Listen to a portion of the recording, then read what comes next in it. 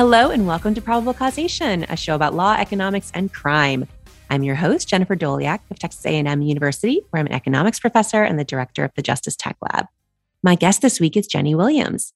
Jenny is a professor of economics at the University of Melbourne. Jenny, welcome to the show. Hey, Jen. Thanks for having me. I'm so excited to be here. Today, we're going to talk about your research on electronic monitoring as an alternative to prison. But before we get into that, could you tell us about your research expertise and how you became interested in this topic? Oh, well, I have worked my whole career, which is quite long because I won't tell you when I graduated, a long time ago. You can look me up if you're really that keen. But I work in the area of the economics of risky behaviours. And so mostly substance use and crime. So I like to study people's foibles. I think that's what makes them most interesting. And so my expertise is in using data on individuals, which could be either administrative data or survey data, to conduct causal analysis to better understand individuals' choices and then how their choices can be shaped by policies. And what's so interesting about doing research on crime and substance use is that a lot of people, including policymakers, have really strong opinions about policies related to these behaviours, and they're not necessarily grounded in evidence. So there's a lot of opportunity to contribute to building a sort of robust causal evidence base to hopefully enable policymakers to make better informed choices and improve policy design. And in terms of working in the economics of crime, I've been interested in this area since graduate school, and my dissertation was actually sought to build on Becker and Ehrlich's models of crime by including social capital, because I could see how useful Becker's model was about creating levers to alter people's behaviour by changing the relative price of behaviours. But I felt that there was things left out of the model that are also very important for determining people's choices. And so I drew on the social capital literature from criminology, Laab and Sampson in particular, and Jonathan Coleman. So, of course, my dissertation, the work I did for my dissertation predates the availability of administrative data. And the data I used was from the 1958 Philadelphia birth cohort study. That was just the most amazing collection of data of individuals, everyone born in Philadelphia in 1958, and it contained self-reports on criminal behaviour. So that's sort of what I started in crime in grad school, and that's what my thesis was on. But after grad school, I kind of moved from crime to drugs and became very interested in decisions regarding drug use and policies around drug use. But I've always sort of dabbled a bit in crime, and that's sort of how I came across Don Weatherburn, who's a super interesting guy who until recently led the Bureau of Crime Statistics in New South Wales in Australia. And we stayed in contact over various things. And at one point he wrote to me and asked for my advice about something he was looking at. And that was the work on electronic monitoring. And so when he asked me a question, an econometrics question, I said, "Oh, send me the data, Don, let me have a look." And we just went from there. And look, Don Weatherburn has just the most excellent nose for important policy relevant questions and the data to answer them when it comes to criminal justice in Australia. And here's the data that the Bureau of Crime Statistics that he was in charge of collecting and providing is just exemplary. It's just really, really good quality.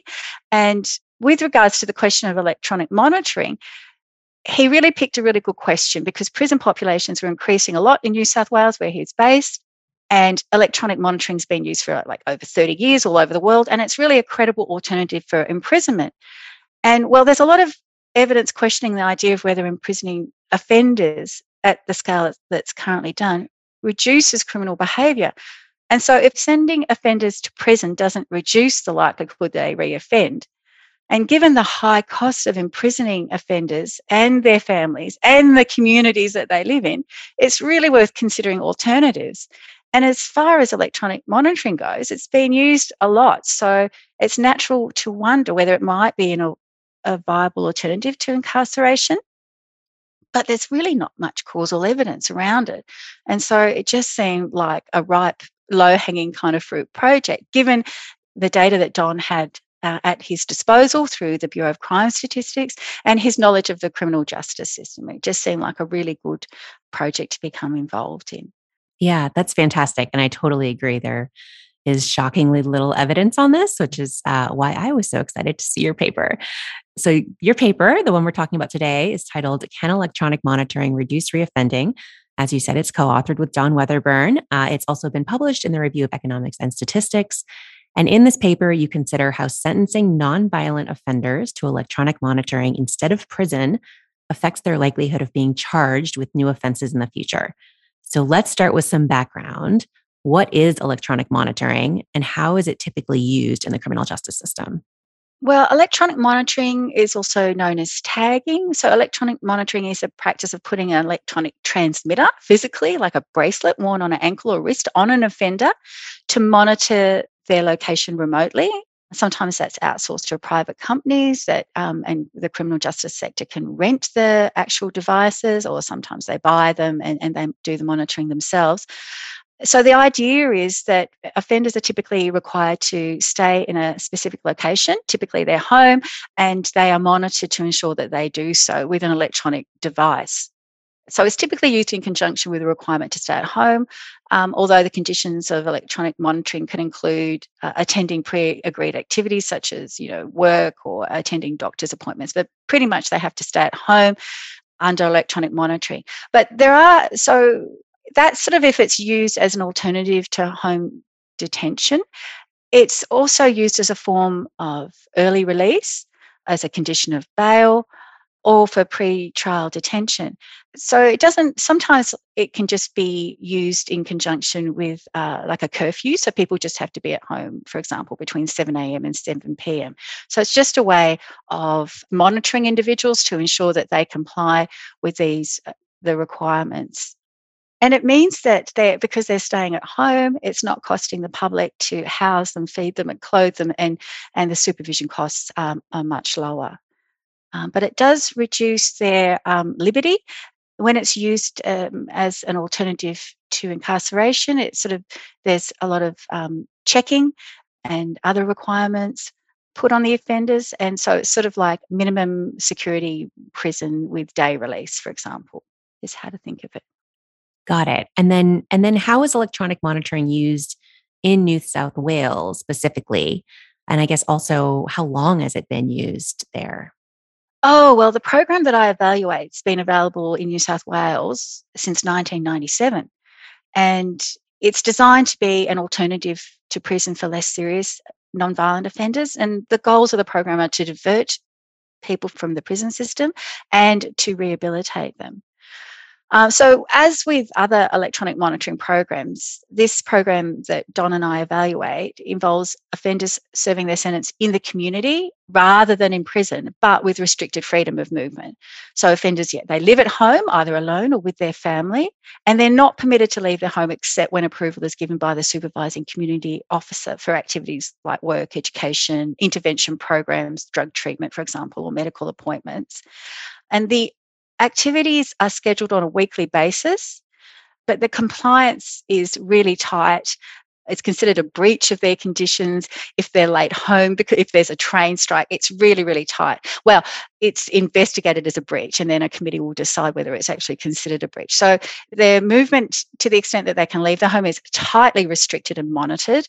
They basically have to be at home. They're called throughout the night to check that they're there. And so women who have babies or small children, it was a nightmare because you'd get your baby to sleep and they'd get a telephone call because the program I evaluate is before GPS tracking. So there was just a device to check that they came into their home, and when they went in and out, it kind of beeped to let the monitoring company know. People think, these people are staying at home, they can drink, they can party, they can hang out with their friends. No, they're not allowed to drink or take drugs.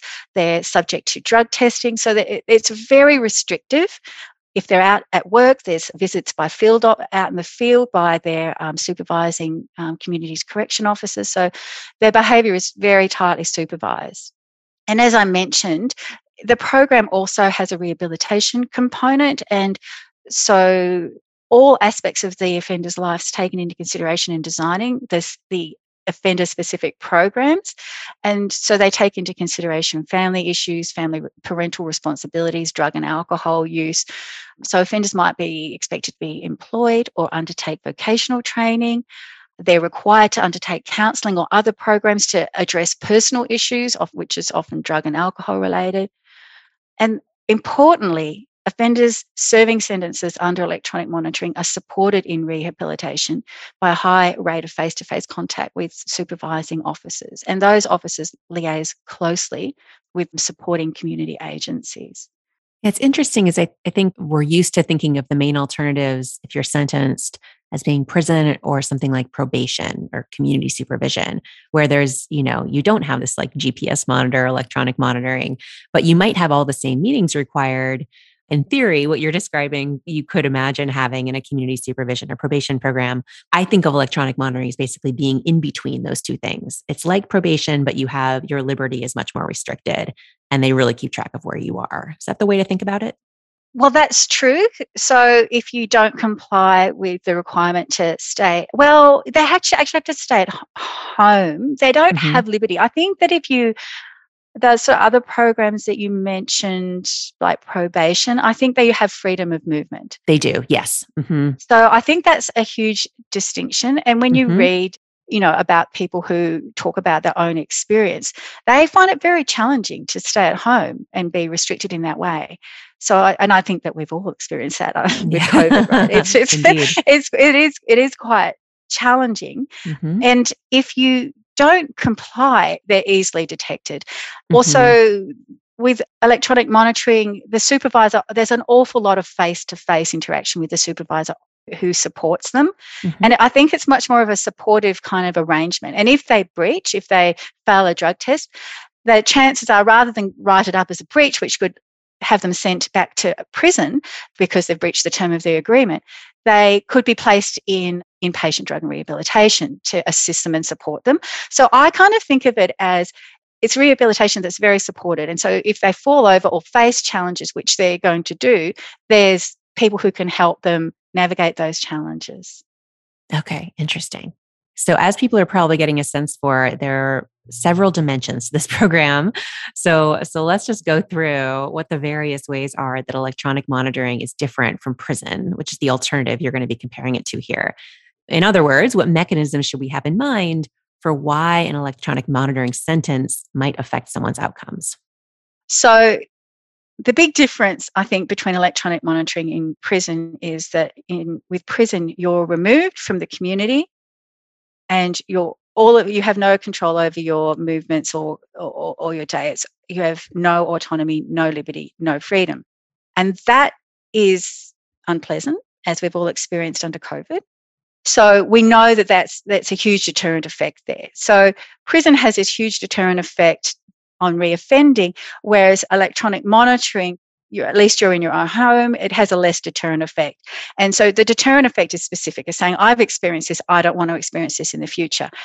However, while prison does have this mechanism, this strong specific deterrence effect that will reduce reoffending, it turns out in the literature that that's not all that's going on, because it's not necessarily clear to the extent to which that effect dominates other mechanisms. And those other mechanisms, things like, well, when you are in prison, you're hanging out with a bunch of other people who have expertise in crime. So you're able to build your criminal networks and your criminal capital.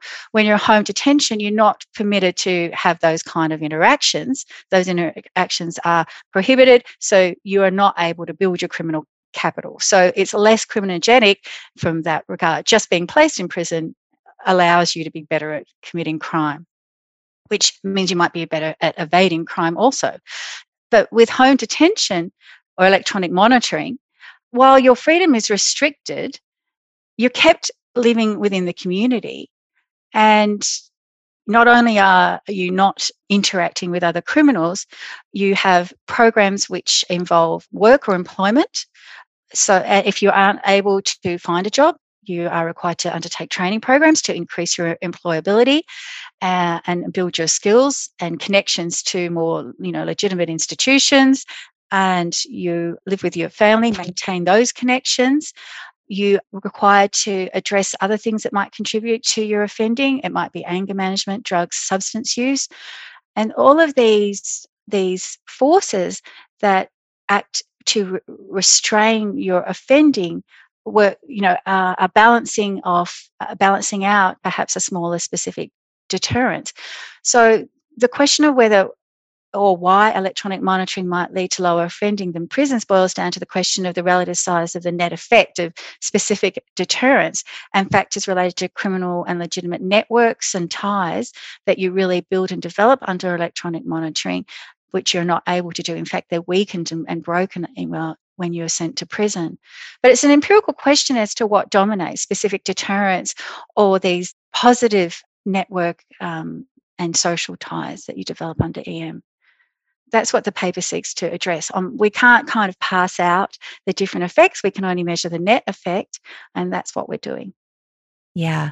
I also found it really interesting in the paper you mentioned that, so there are obviously a lot of these rehabilitative programs, drug treatment or so on, that one might, that might be included in someone's electronic monitoring sentence. Those programs are also available in most prisons, but there's no incentive or there's no way to require people to engage in that programming while they're incarcerated. But there's either, if you're on electronic monitoring, I guess you either engage in it or you go to prison. So there's a real incentive to actually do the things you're supposed to do, or just something else about the program that they're actually able to require this engagement in these rehabilitative programs.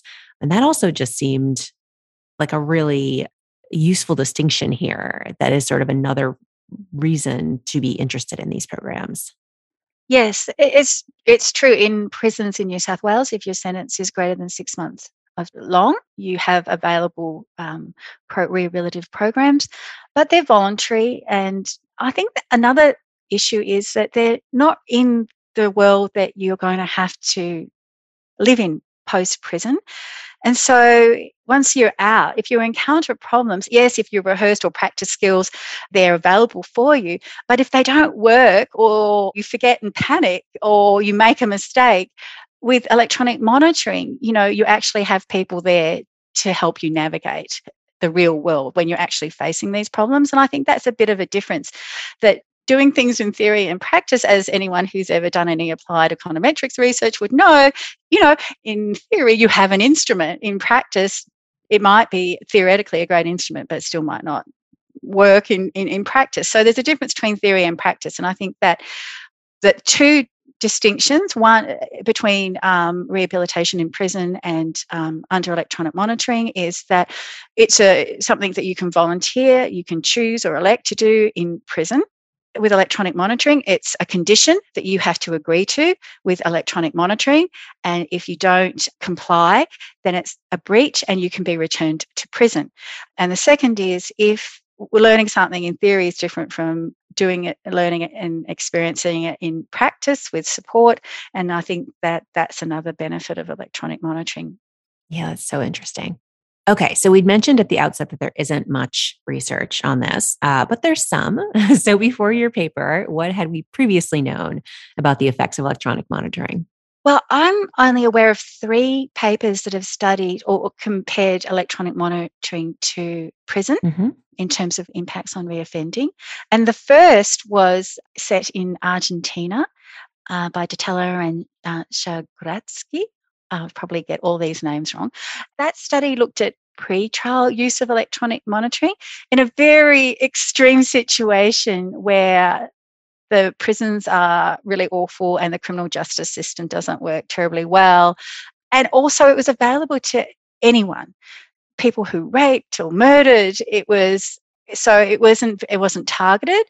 And it was in pre-trial, but in a very extreme circumstance, which isn't very similar to Western countries, I wouldn't think. But it was such an exciting study, such novel, innovative study. But as I mentioned, it was available for all crimes, this program. But they found that electronic monitoring reduced recidivism by between 11 and 23 percentage points relative to prison. So they found it was effective even in this very extreme setting. And then, so that's at a pre-trial using electronic monitoring before people come to trial. So they've just been charged with a crime. And now there's Olivia Marie, who evaluates the UK's use of electronic monitoring. And there it's used as what's referred to as back end or early release alternative. And in that setting, prisoners have to agree to a curfew. So they have to be at home between 7 p.m. and 7 a.m. So it's a bit different because people don't have to stay at home all the time. But even so, they found it reduced recidivism by about 6 percentage points relative to imprisonment after 1 year on electronic monitoring. Now, there's another study which evaluates piloting of electronic monitoring in France, and it's the most similar to the context I study because it's a front-end alternative. And by a front end, I mean it's an alternative to imprisonment. So they, rather than spending your sentence in prison, you spend it under electronic monitoring in your own home. So they evaluated the French program, and once again, it allowed weapons charges and sexual assault. So it's slightly different to my setting because it did allow these violent offences. And I point this out because when I think of evaluating programs, I want the programs to be relevant to policymakers. And I imagine trying to talk to a policymaker and convince them of something. And so I was a bit surprised that it included weapons and sexual charges in who qualified for this program. But in the French setting, electronic monitoring was found to reduce recidivism by 6 to 7 percentage points relative to prison after 5 years. So that's quite a long-term impact. And so that percentage point change translates to 11% reduction in recidivism. So that's have they ever offended after 5 years. So all the studies that I'm aware of, those 3 that occurred before my study, they all found that electronic monitoring reduced reoffending compared to incarceration in prisons. Yeah. So why didn't we have more than 3 studies? What do you think of as being the main challenges or hurdles for researchers like yourself when approaching this question? Has this mostly been a data issue or mostly an identification issue, or is it both? Well, I have to say data. You have to be able to have data. And so, both data and identification. So prior to the advent of these beautiful administrative data that have become increasingly available, I mean, it would be very hard to evaluate these programs using survey data. So you do need high quality individual linked data. And that's why the Argentinian study was so impressive. They went in there and actually transcribed handwriting records. They actually went in there and collected all that information. That was just stunning. The subsequent papers have had access to administrative data, and indeed one was doing an evaluation. But in addition to having access to administrative data, the challenge is identifying the causal impact, because when judges are selecting candidates for electronic monitoring, they're choosing people who they think are a low risk of reoffending, because they don't want to be on the front cover of newspapers saying they released someone who's now gone and been, mass murdered people. So they're really looking to select candidates who they believe are low risk of reoffending.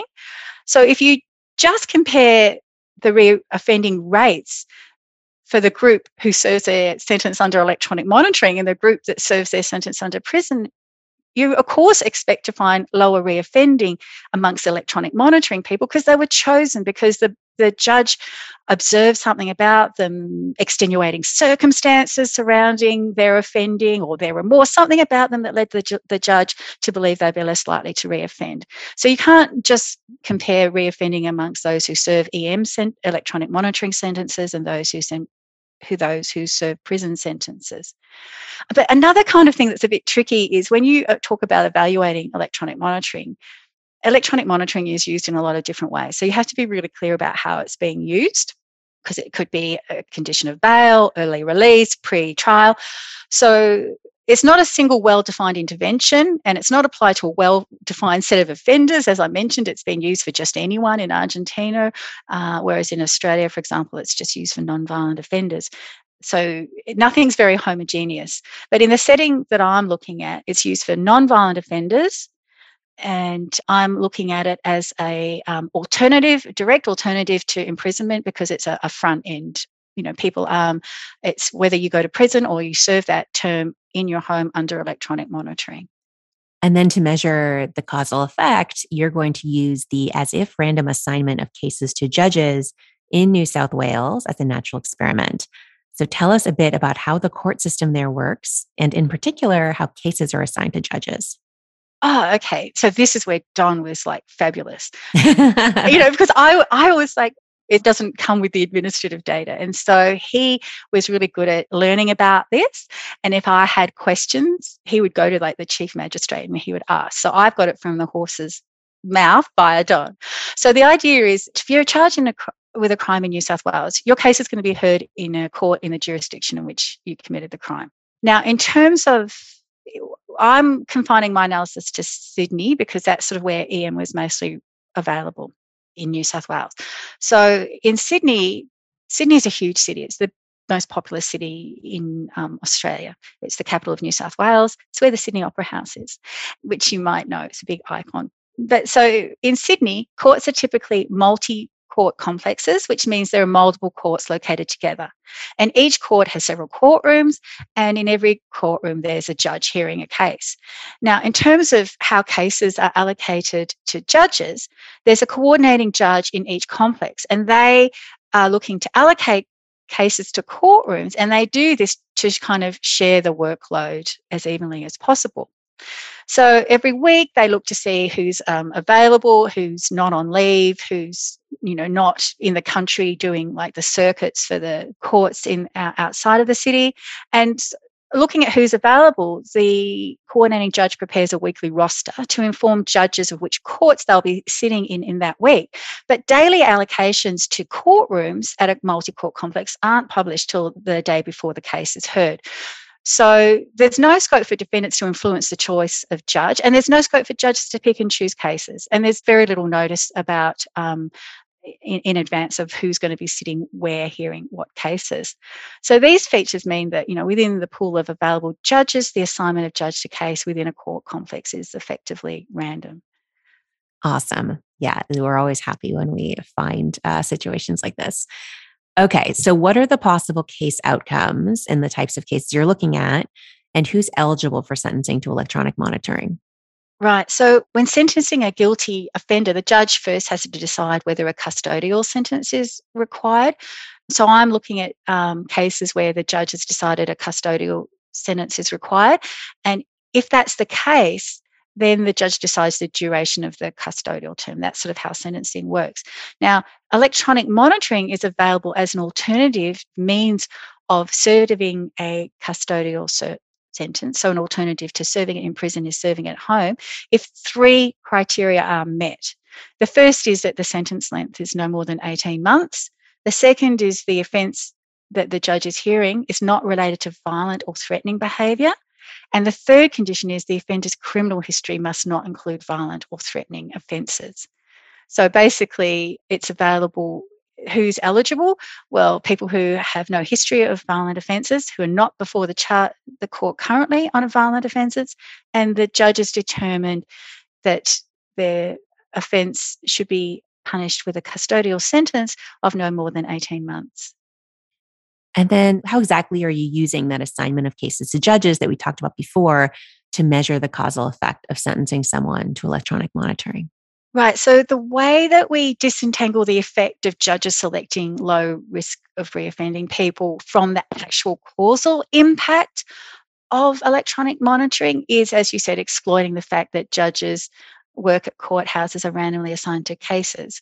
But the other thing that's really interesting, and the reason that random assignment to judges has any ability to identify a causal impact, is that judges differ in their preference over punishments. So judges aren't, like uniform, they're people, and they have taste, preferences and beliefs.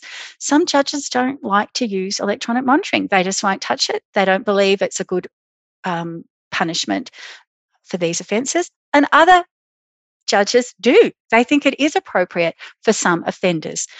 And so it's this different, it's the fact that who hears your charge is randomly assigned, and that these judges actually just have different tastes over punishment.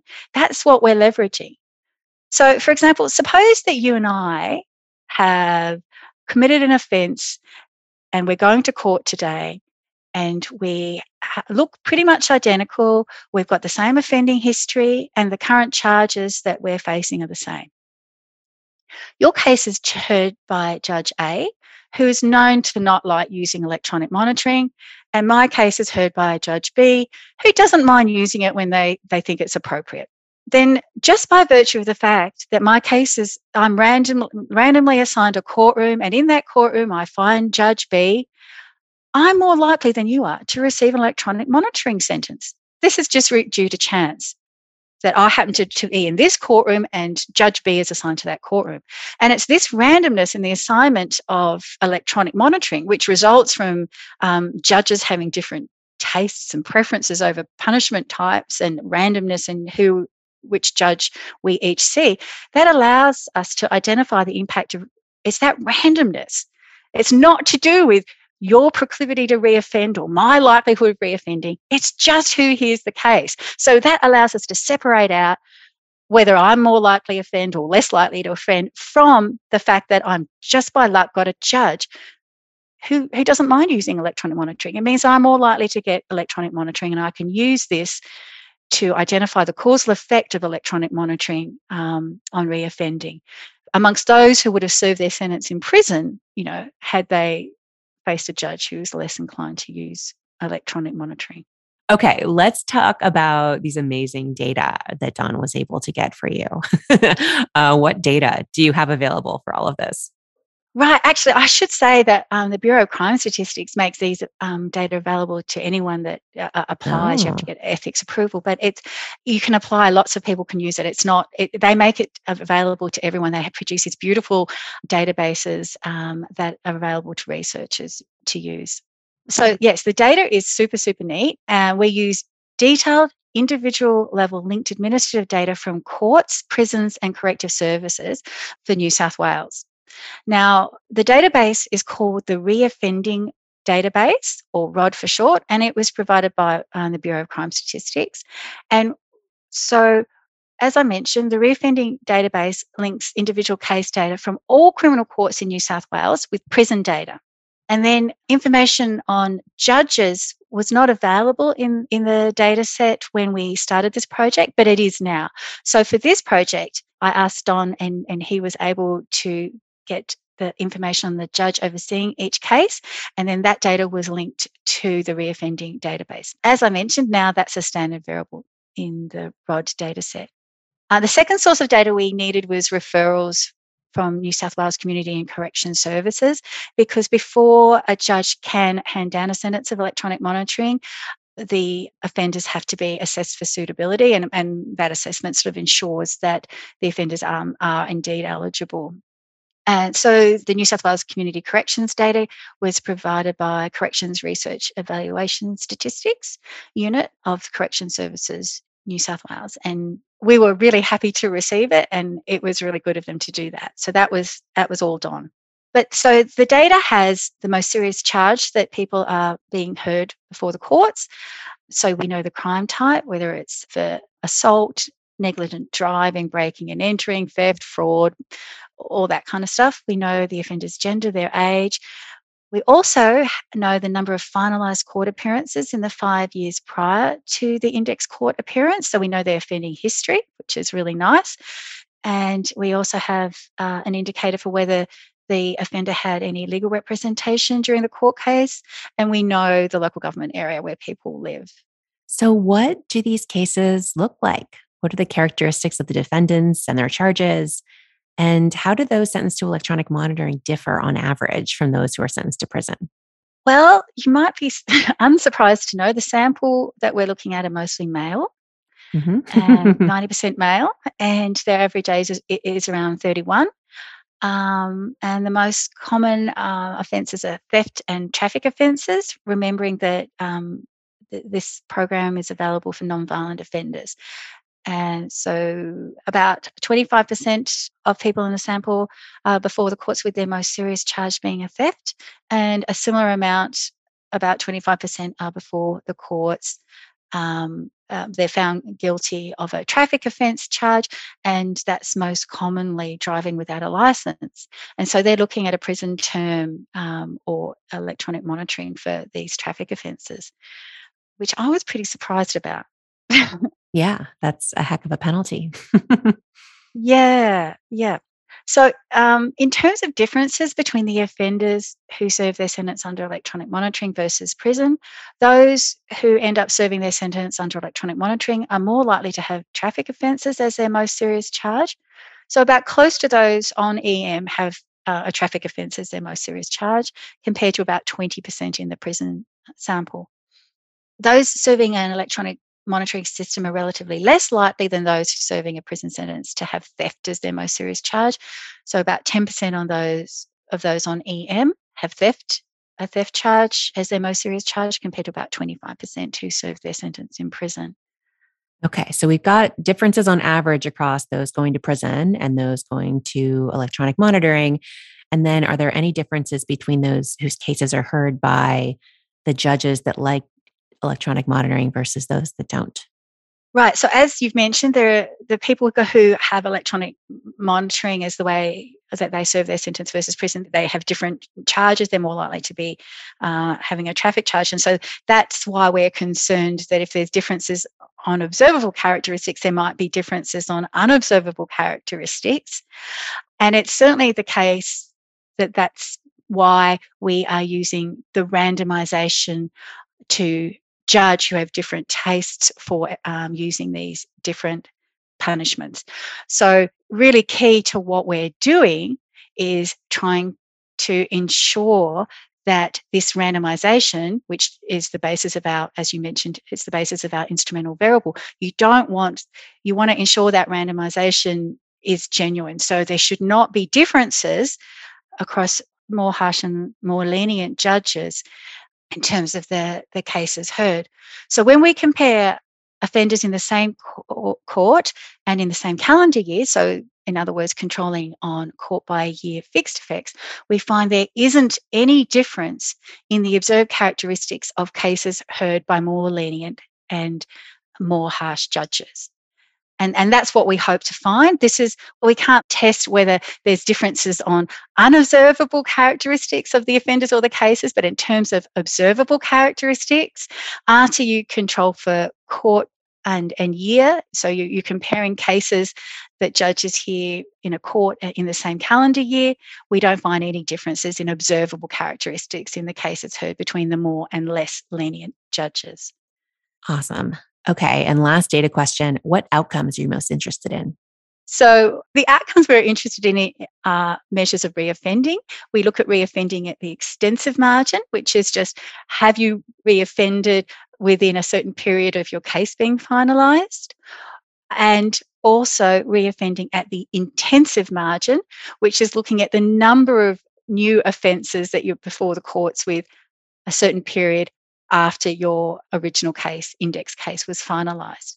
And we evaluate these outcomes 6 months after the original case is finalised, 12 months, 18 months, through to 10 years or 120 months after the original case is finalised.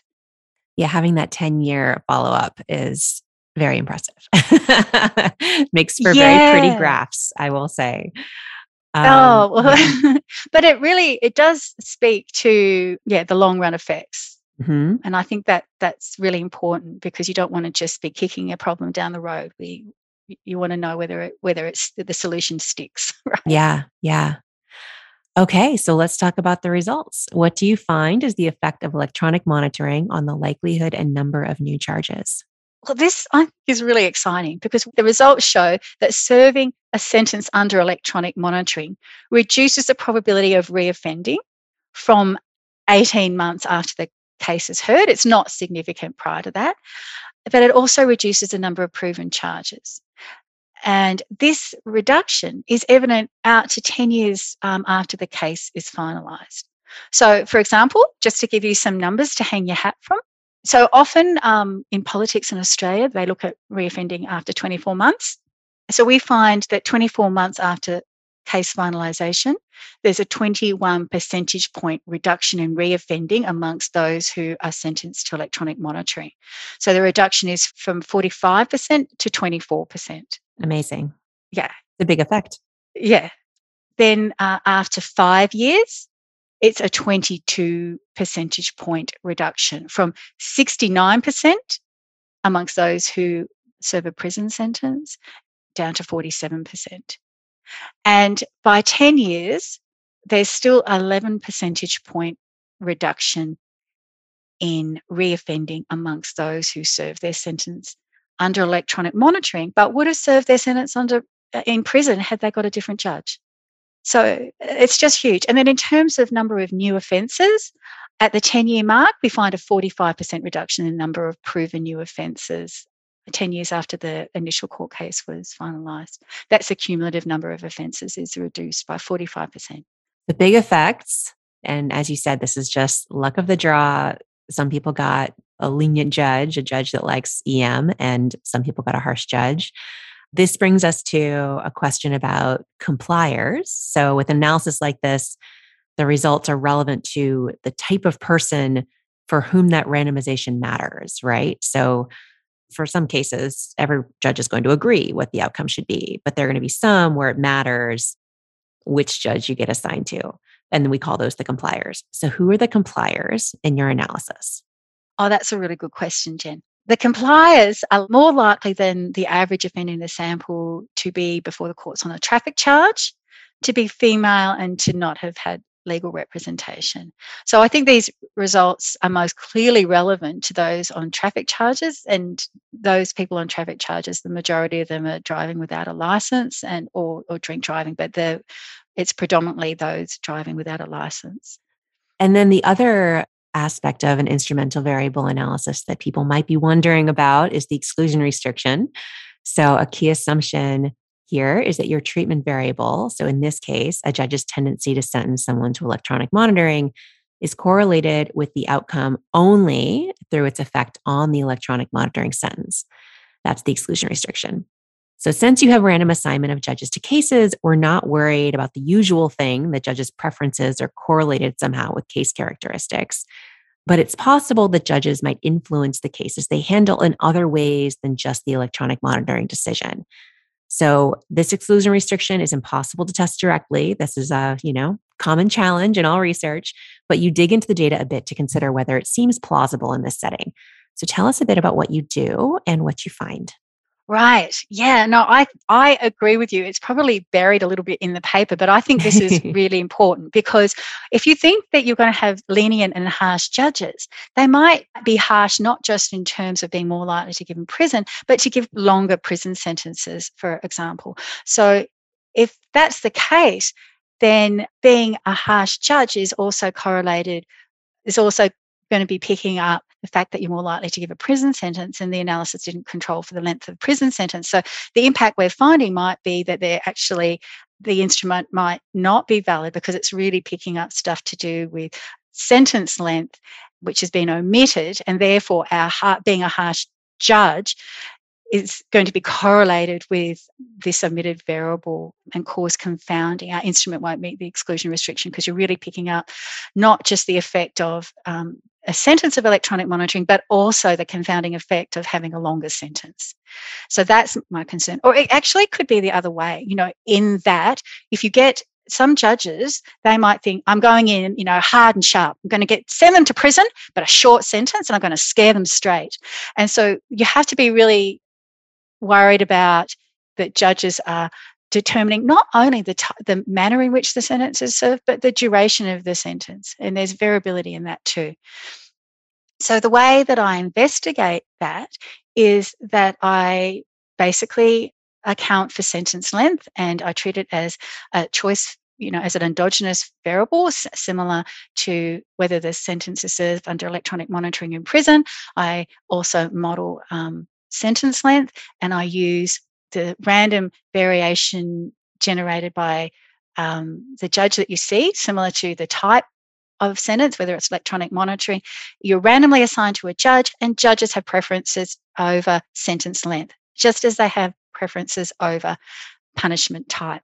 So I use that random variation generated by random assignment to judge, and judges' random variation or judge-specific variation in preferences over duration of sentence to directly examine this particular violation of the exclusion restriction.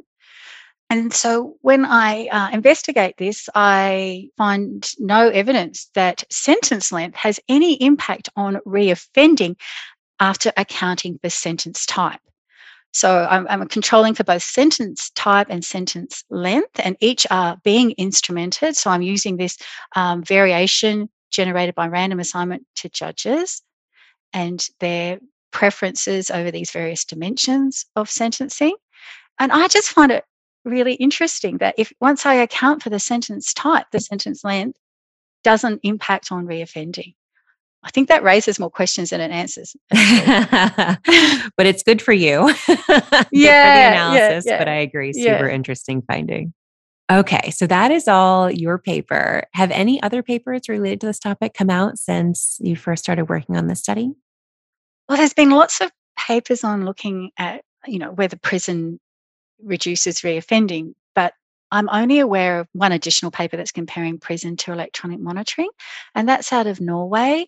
So there's Norway rolled out an electronic monitoring program between 2008 and 2011, and Anderson and Tell in Norway, I'm probably butchering their names too, they look at how being sentenced to electronic monitoring impacts reoffending rather than being sentenced with prison. These electronic monitoring is used in Norway for sentences no more than 4 months, I believe. But they find that electronic monitoring reduced the 2-year recidivism rate by about 15% and reduced the 1-year recidivism frequency of offending by about 0.3 offences on average. But so they're just looking, out to 1 or 2 years. But they also concur that electronic monitoring reduces reoffending. And so, what are the policy implications of your results and the other work in this area? What have the policymakers in Sydney taken from it, if you've talked with them? And what would you tell other policymakers and practitioners who are curious about electronic monitoring? Well, I think that there's now a well-established evidence that electronic monitoring programs that divert offenders from prison, and especially those that incorporate a rehabilitative component, reduces reoffending. Now, whereas France's program was a pilot, this is the program that I study is like well established. It's been operating for like 10 years at the point that I'm where I'm evaluating it. So this is not a pilot program. It's well established. It's operating at scale for a long duration of time. And it's a program that diverts people from prison. It's not a bail condition. It's not early release. So it provides really strong evidence that electronic monitoring is an alternative to imprisonment for non-violent offenders in particular.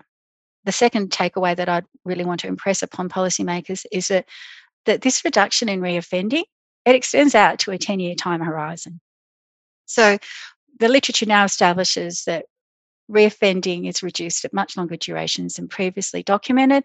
And not only does it reduce reoffending at the extensive margin, that's the number of offences, but a number of offenders, but also reduces reoffending at the intensive margin, that's the number of offences.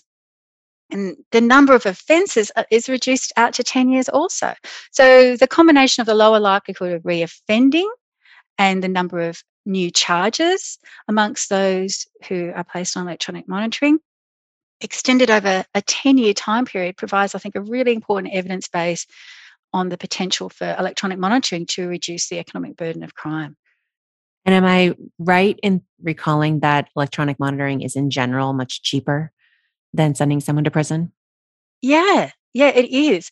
Yeah, prisons cost, in Australia, right? I think it's like on the order of $100,000 a year to imprison someone. Electronic monitoring is much, much cheaper. Yeah. So you get all these benefits. You get all these benefits for less money, basically. Yeah, I know. It's win-win, really. Yeah. It's win-win. But you have to get buy-in from politicians and the judiciary. Mm-hmm. And politicians don't want to be seen to be soft on crime. So even if a policy reduces crime and benefits society, I think you have to be probably quite politically brave to try and explain that to constituents. It takes a lot more words and a lot more concentration from the audience than simply saying tough on crime, yeah. Which everyone kind of, is like meerkats. Oh, yes, tough on crime, Right. It's always easier for, people in the community to point to a news story about one person that was released and committed murder, as you were suggesting earlier, than to see all the people that are not committing crime now because they did electronic monitoring instead of going to prison. It's the latter is much less salient and harder to explain to the public. It is because, I mean, it's people go to prison, come out of prison and commit crimes. Mm-hmm. But the point is that if they could have been in prison, but they were at home instead and committed a crime, yes, they feel that the policy could have protected the community from that crime by sending them to prison. But what we know, what the evidence shows is, in fact, that for the next 10 years from the time of sentencing, the community is going to be experiencing more crime amongst this group of people who would be better off, who should be serving their sentence under electronic monitoring, or had they served their sentence under electronic monitoring rather than prison. The concern is that if a judge sentences someone to electronic monitoring and they reoffend, it's easy to point to that incident, which it doesn't occur very often, and says that crime could have been avoided, the community could have been protected if that person had been sent to jail. However, what we know from the research is if you look at 10 years from the time of sentencing, people who serve their sentence under electronic monitoring commit fewer crimes than had they served their sentence in prison amongst this group who serve their sentence under electronic monitoring just by chance of getting a judge who uses it. So, in fact, the community saved, I think, about 4 or 5 crimes over a 10-year period by having the offender serve their sentence under electronic monitoring. And they're not seeing that. You don't see reporting on crimes that don't occur. Right, exactly. Exactly. It's very hard to explain to people the benefits of electronic monitoring because that's in terms of things that don't happen. Yeah. Counterfactuals, right? The counterfactual, right. Yeah. Did you present these results to folks in Sydney at all? So I presented it at a couple of different times to people who work in the criminal justice area.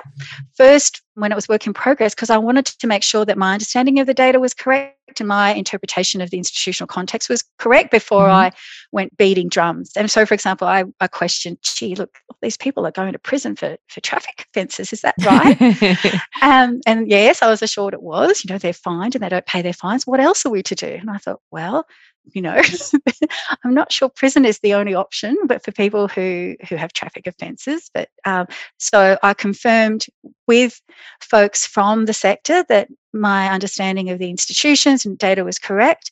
And then at the finalisation of the project, when we had written everything up, I presented it to people from criminal justice again to share with them my results, because a lot of them had been so helpful in sharing their wisdom and knowledge of the institutions with me. I wanted to make sure that they saw the results of their input and understood the findings from the research. What was their reaction? They were very polite and nice. Were they surprised? Well, I don't know. They didn't sort of hang around. I guess they weren't academics, so they didn't really hang around to talk. It was a lunchtime seminar. So it was really well attended. I was very grateful. The Bureau of Crime Statistics put on the seminar.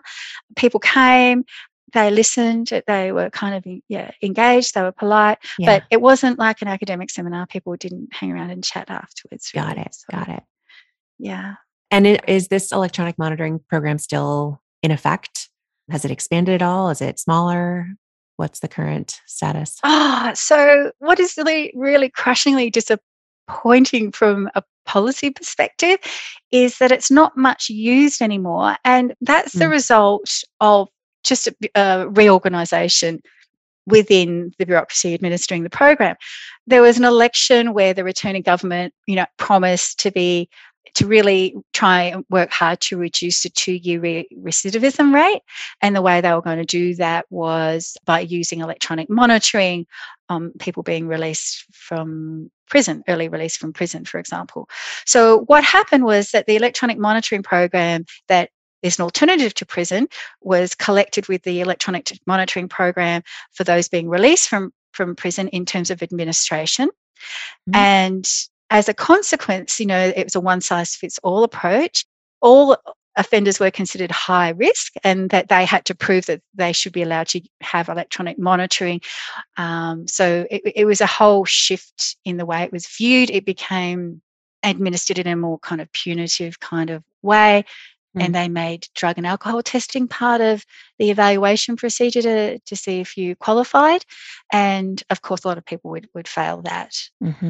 so the recommendations that went back to judges was that, judge would say, can you please look at person A? I think they'd be a good candidate for electronic monitoring. The report would come back on their suitability and say, we don't think so. And so judges stopped using it because they were no longer kind of on the same page in its purpose and how it should be used. So it just sort of disappeared from the landscape towards the end of 2007, and now it's hardly ever used, which is really unfortunate. Yeah, that's so sad. All right, new campaign. We need to bring it back. This is going to be, we'll try to rally the troops here to bring it back to New South Wales. Okay, last question. What's the research frontier? What are the next big questions in this area or related to this topic that you and others will be thinking about going forward? Well, Jen, as I mentioned at the beginning, I've worked on substance use quite a lot. And in terms of the next big question, I'm no good at predicting the future. So I just go where my interest takes me. So I'm a bit of a wanderer. And I've always been interested in substance use and criminal justice. And so I'm working a little bit more at the sort of intersection of those right now. I'm using beautiful administrative data. I'm working with Annelin Bredtvet Jensen at the Norwegian Institute of Public Health. And I'm looking at people who have entered substance use treatment in Norway. And I'm looking at, well, in particular, the impact of having to wait for access to treatment and how waiting time impacts a bunch of outcomes, including their criminality, and also who they mix with. If they're at inpatient treatment, who they mix with, how that impacts their outcomes. So I guess I'm moving more towards the bringing together these two strands of literature I really care about. And I think that it's looking at substance use, and it's a mental health problem. A lot of people who enter substance use treatment have comorbid, conditions with other mental health conditions. People who are involved with criminal justice, mental health and substance users are very much overrepresented in this group. And so I think that for me, if you're really looking at reducing reoffending, programs that seek to address those conditions or circumstances that might precipitate the reoffending is also a really good place to look. So I think that, looking at punishments and how people are punished, where they're punished, the new prisons are less harsh. The Norwegian prisons really do, have programs which see people transition into release more gradually, and they have really good results from having those sort of programs. Also open programs, there's lots of different ways of punishing people which are less punitive and are more effective at reducing reoffending, but also looking at the circumstances and situations that precipitate reoffending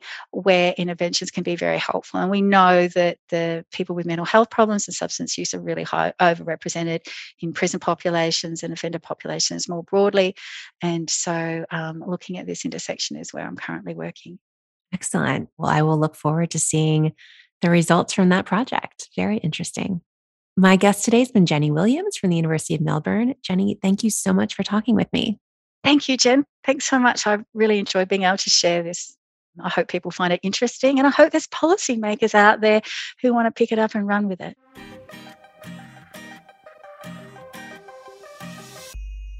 You can find links to all the research we discussed today on our website, probablecausation.com. You can also subscribe to the show there or wherever you get your podcasts to make sure you don't miss a single episode. Big thanks to Emergent Ventures for supporting the show, and thanks also to our Patreon subscribers and other contributors. Probable Causation is produced by Doliak Initiatives, a 501c3 nonprofit, so all contributions are tax deductible. If you enjoy the podcast, please consider supporting us via Patreon or with a one-time donation on our website. Please also consider leaving us a rating and review on Apple Podcasts. This helps others find the show, which we very much appreciate.